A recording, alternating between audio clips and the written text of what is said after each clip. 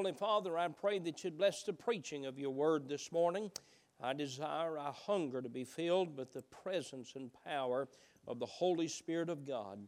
I thank you, Lord, for the promise that you said you would fill him who is thirsty, and you'll pour the floods upon the dry ground.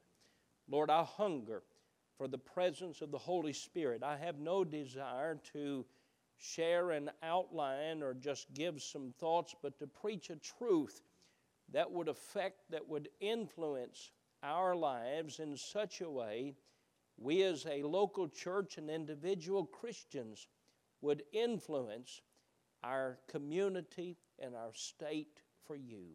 I pray that you'd bless. May our attention be given on purpose, not just to hear, but to do. In Jesus' name I pray, amen. I'm preaching this morning on the subject simply, the local church. In our lifetime, there have been many organizations, movements, conservative activists that have worked to try to keep America on the right track and to keep America from self-destruction. In the last 20 years, there have been many radio programs, television programs, political action committees, educational organizations, church-based ministries, conservative organizations that have been started by the scores. Many of them have made a difference in our nation, and they've accomplished a great work. Many of them we have supported. We've supported them financially. We've supported them morally. Many of them we've even volunteered time to help the purpose of their organization. Those that you and I would be a part of would be those that would be pro-life, pro-family, pro-marriage, pro-God, pro-gun, pro-America, and many other good and right things. We've worked together to help elect conservative representatives. We've walked precincts, manned phone banks. We've helped in registering people to vote. We've worked locally in the state level and the federal level to see conservative judges placed in the judicial branch and all of that. Brother Harding here this morning has a organization called Mission to America. It's under the authority of the local church, the Woodlawn Baptist Church in Bowie, Maryland, and the Lord has used it in a great way. I'm thankful for all of these, but hear me well. I have a concern this morning that many have permitted these various organizations to replace the work, the importance, and the power of the local church. Rather than keeping the work of the local church in place and in force in our nation, we've taken our time from the local church and have given that to various organizations. And understand this morning, I am for any organization that's pro-life and pro-God and pro-family, pro-America. I'm for that. The purpose of the message this morning is to not in any way be negative toward those. I am thankful for those. But I'm telling you, it's a major mistake when we overlook the work and the power and the possibility of the local church. Were it not for the local church, America would not be where it is today. I contend this morning that the most powerful force, the most powerful organization, the most powerful influence our nation has ever seen displayed or been influenced by is the local New Testament church. In fact, I believe there needs to be a revival of the work of the local church in America.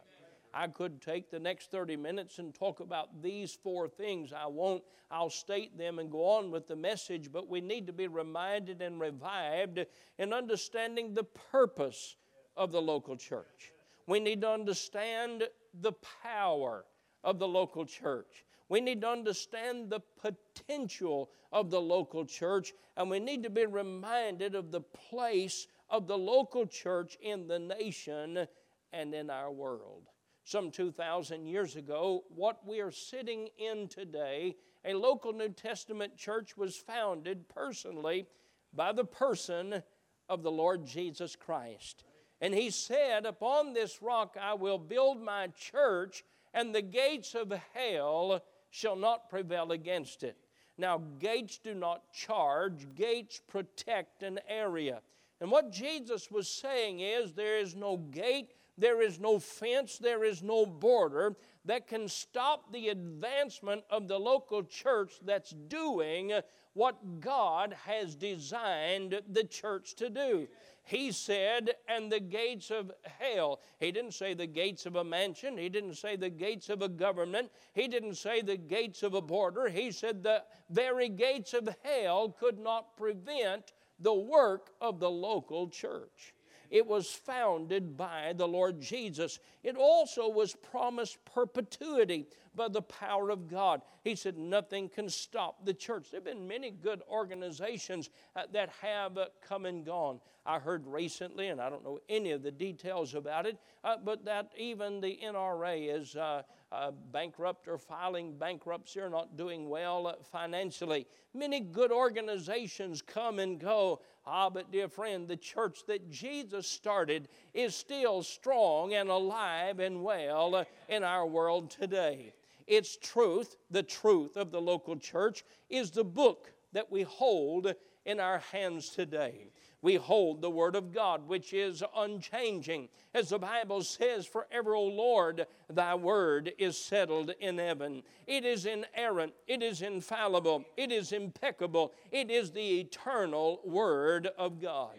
The local church has changed the cultures. Cultures as strong and as mighty as the Roman Empire itself. And while the Roman Empire rose and fell, the church still stands today.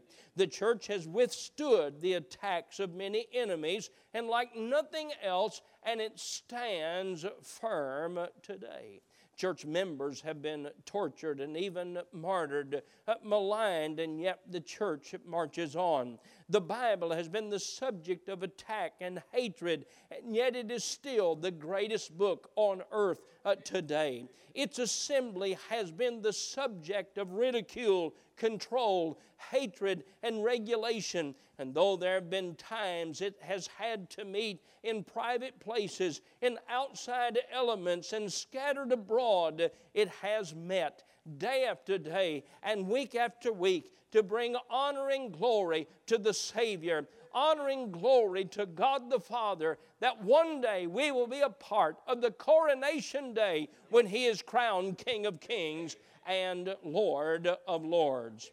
Its assembly sometimes is in private, and yet the church in China, though they do not meet publicly, they meet powerfully, and they continue to do the work of the local church, and that is winning people to Christ and making disciples of Christ, even in communist China.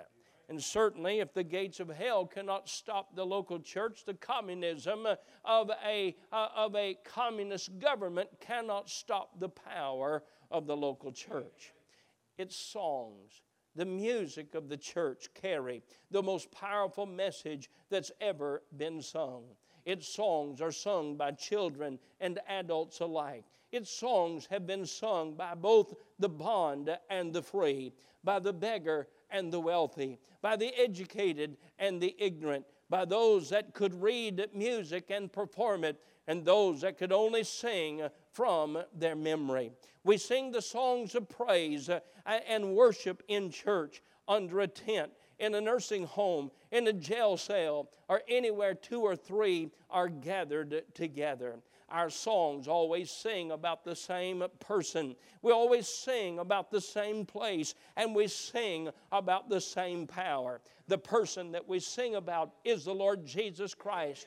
The place that we sing about is our eternal home called heaven. And the power that we sing about is the gospel of the death, burial, and the resurrection of Jesus Christ. while many have lived for their people, and many have loved their people, and many have died for their people, only Christ arose from the grave and lives triumphantly at the right hand of the Father today. No wonder when we sing with joy. No wonder when we sing with gladness, for we sing about one who can never get sick, who can never get feeble, but His power is eternal. I believe this morning that if the people of the local New Testament church in America would become familiar with again and get engaged again in the work of the local church as the Lord Jesus has explained and commissioned, we could see a marvelous awakening in our nation today. Every week, I get some kind of a letter, email, or telephone call asking me to be a part of some organization. Now, I'm not against those. I was asked a year or so ago if I would be a part of a national prayer organization. I said, I'm already a part of one. And they said, but you could become the leader of one. I said, I already lead a prayer ministry already. And they said, but we have as many as 20 and 25 people. I said, the prayer program that I'm a part of has hundreds and even thousands, and we meet every Wednesday night at 7 o'clock and have been for hundreds of years and gathering at the church house. Can I tell you something? We've forgotten about the great power. We've forgotten about the purpose and the potential of the local New Testament church. And right here this morning, you and I are a part of something that could change the nation. This old country needs more than a revival. This old country needs a revolution. This country needs a revolution. It needs an awakening. We need to understand, wait just a minute. Our children are not given to us to give to the government to educate and for them to tell them what they want to know.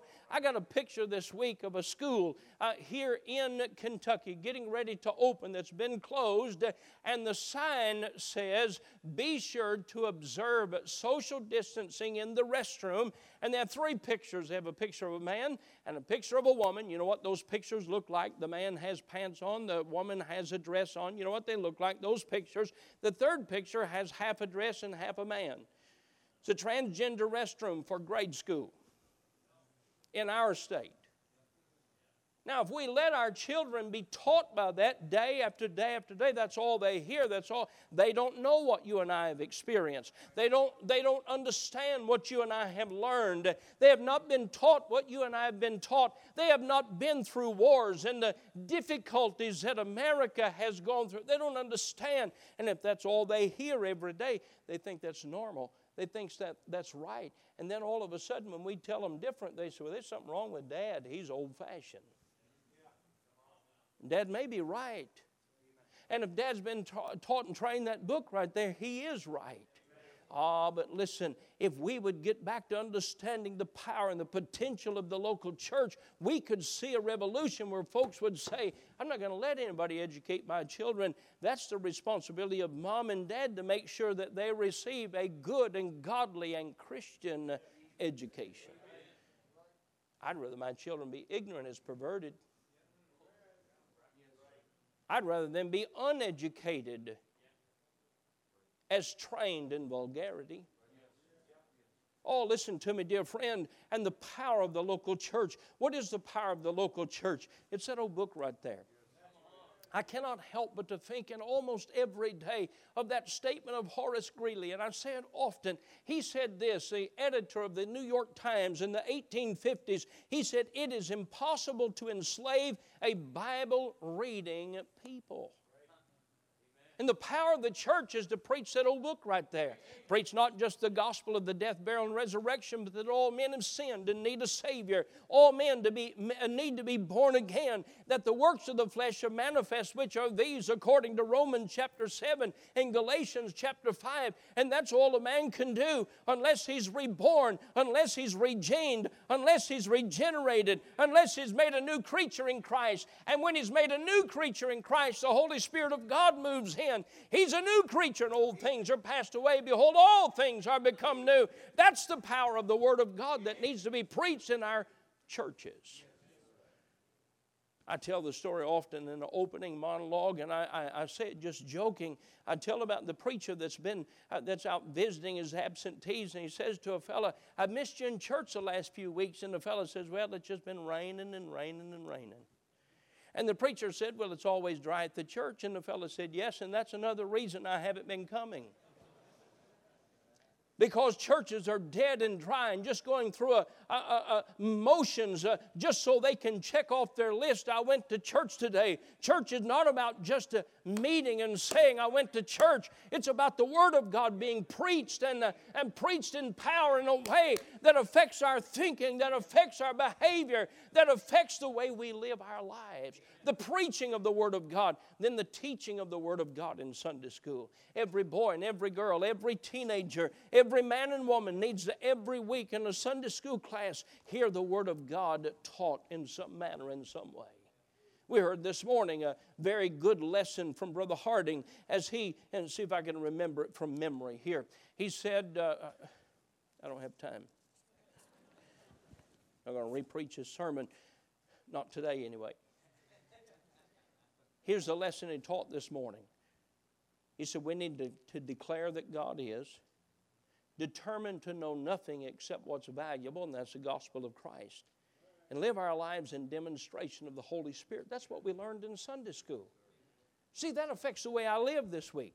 That affects the way I think. That affects the way I approach people. That affects the way that I communicate with others. And the power of Sunday school to teach the Word of God.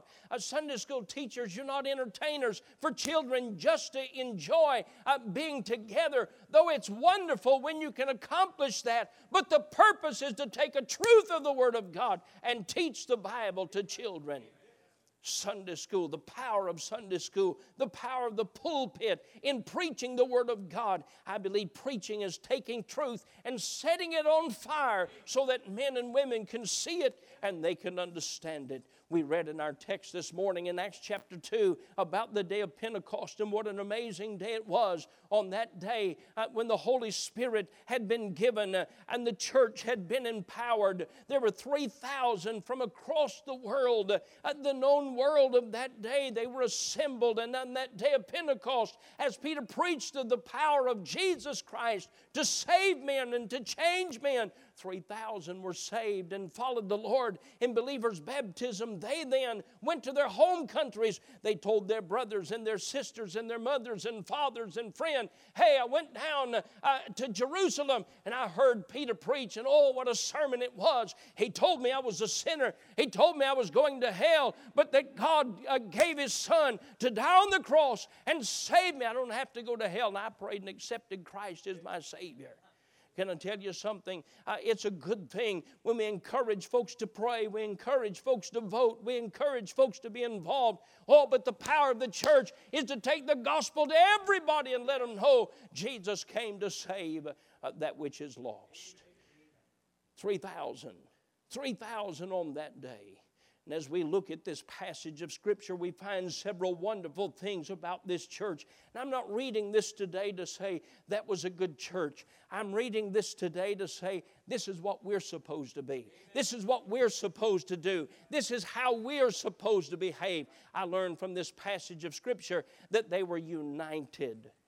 Now, understand something. They're not united for unity's sake. They're united for truth's sake.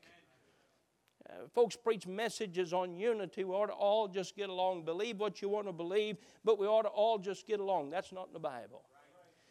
Unity is a result of us believing the same truth, following the same person, believing the same book. That's why we're here today, because we believe the Bible. And the Bible says in verses 44, 5, and 6 that they came together. They were in unity. They were united in truth. They were in one accord. They were of one heart and of one soul. They stood with one another, not against one another, and they presented a united front to the hostile world in which they lived. And if they can do that, you and I can do that as we leave today and go out and stand on the unity of the truth.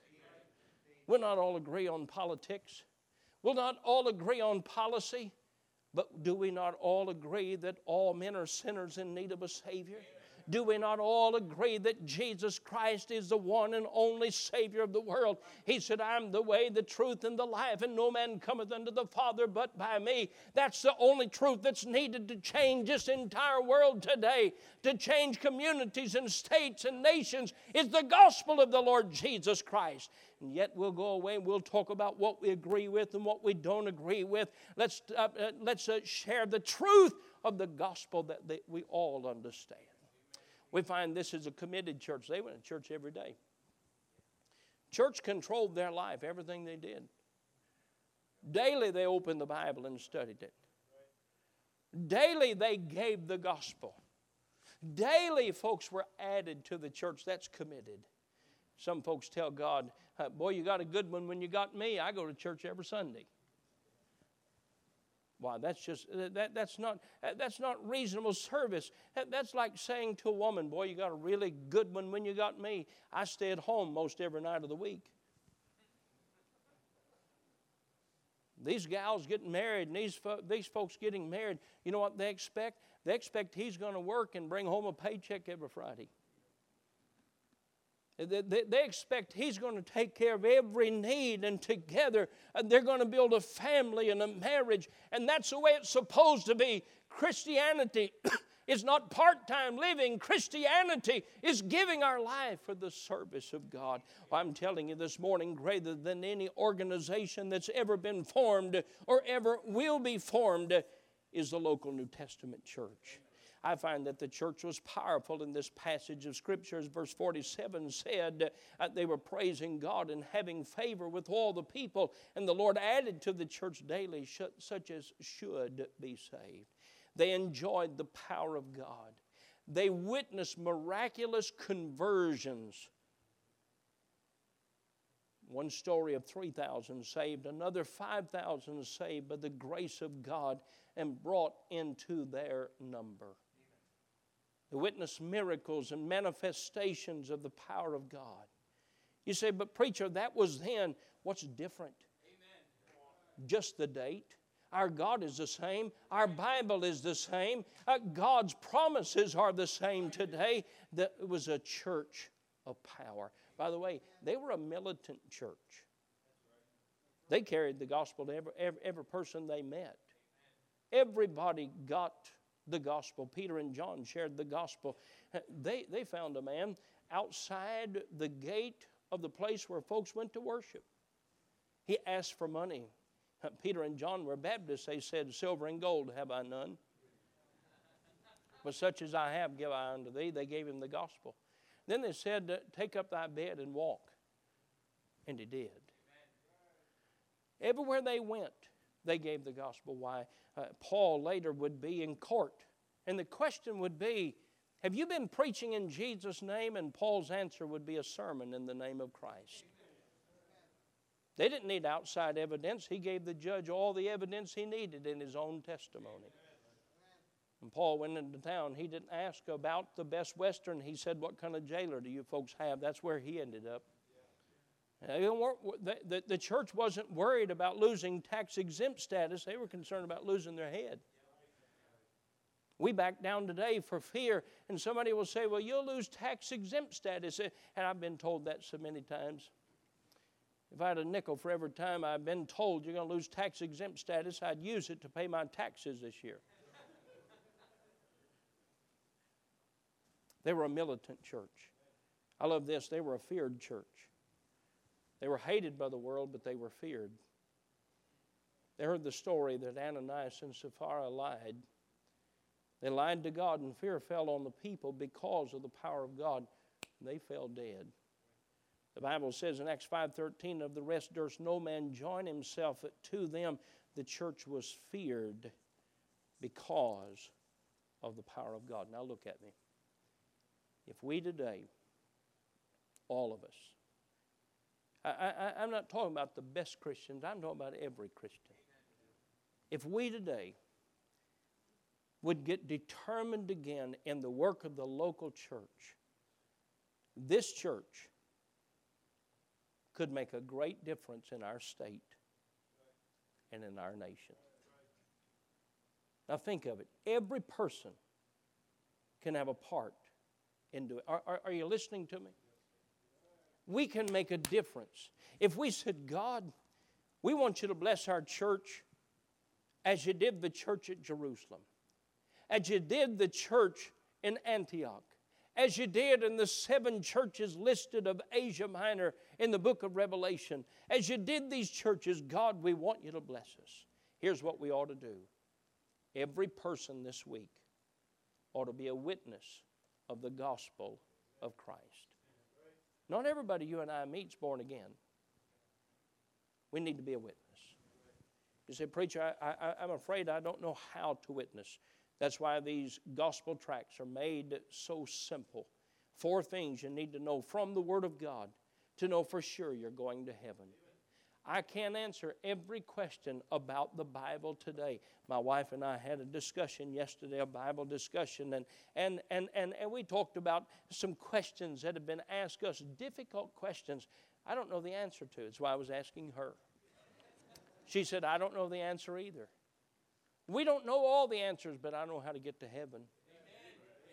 I know how to be born again.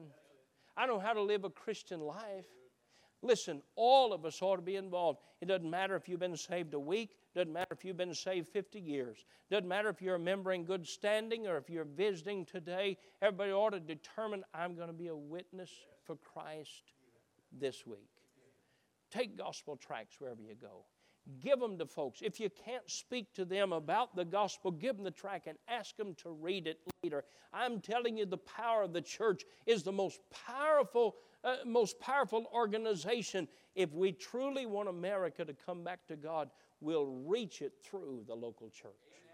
Second of all, when folks are saved, they need to follow the Lord in believers' baptism. That's what the Bible says very simply here. They that gladly received His word were baptized. What is baptism? Baptism is a public profession of where your faith is. Your faith is in the death of Christ, pictured by standing in the water that crosses you, pictured by the burial, the death of Christ. But not only that, by the resurrection of Jesus Christ. And I believe that He died, was buried, and rose again. That's why heaven is my home. And baptism is a public profession of that. Number 3, we want to bring everyone we can to Sunday school to hear the Word of God taught. I think of this so often.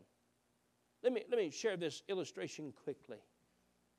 Young Francisco Arache came from Mexico to visit his cousins here that had been saved in our church. He heard, now he was saved, he heard Brother Smith say this very simply. Have you ever considered giving your life to serve God? You know what he did? He took the question serious and he said, no, I've never thought about that. He decided that day he was going to give his life to serve God. So he went to Bible college. He was here legal. He came 3 years. After 3 years, they would not allow him to return. He called me. He said, preacher, they won't allow me to come back to America to finish. What should I do? I said, take what you've learned and start a church. Now, I want you to hear this. They had feeding of the 5,000 one day in their city. And those folks put together meals, like just a small meal, sandwich and something, just a small meal. They put together thousands of them. He went to the middle of his city. They advertised it everywhere. He sent me pictures. A sea of people came. They gave out those thousands of meals. He preached the gospel. Many hundreds raised their hand and said, yes, I received Christ as Savior. Now, friend, you can't tell me of an organization that's more powerful, that has more influence and potential than anything other than the local New Testament church. And it was one lesson about the will of God and what one person can do to make a difference for the cause of Christ. Go ahead and stand. I'm not finished, but you'll fret me if you stand up. I've got to stop. Here's where I'm going to finish. If everybody would decide, I'm going to make at least one disciple for the Lord this year. Now think about it. What is making a disciple? That's winning someone to Christ, getting them to trust Christ as Savior. They followed the Lord in believers' baptism. They learn the truths of the Word of God to the place that they in turn tell somebody else about Christ. That's what a disciple is. You understand, church is not seeing how many followers we can get to come. If it was, I wouldn't preach half the sermons I do, because they run folks off faster than we can get them in. Because you know what? Truth is offensive. We're not here to make a following. The purpose of the church is to make disciples. You can do it. We can do it. If there's any hope for America, it is through the work of the local New Testament church. Our heads are bowed, our eyes are closed. 40-some churches across the state, in our nation, and others being planted now, came from people that once sat in these very seats. Once were a part of this church. Some children, toddlers, now adults. They're leading a church. They're building churches on the mission field. The only hope for our nation is the work of the church. If you're here today and you've never received Christ as Savior, you ought to trust Him today. If you've been saved and not baptized, you ought to be obedient to Christ today. There are folks in your family, friends, neighbors that need to be saved. You ought to pray for them today. Perhaps get on your knees at this altar and say, Lord, save my neighbors, save my friends. Help them to be a soul winner. Heavenly Father, bless their invitation, I pray. Thank you, Lord, for the founding of the church and the promise of perpetuity and the power, the potential of the church. I pray today, Lord, we would see its importance and we would give of our time and even sacrifice to see its work continue. In Jesus' name I pray. Amen.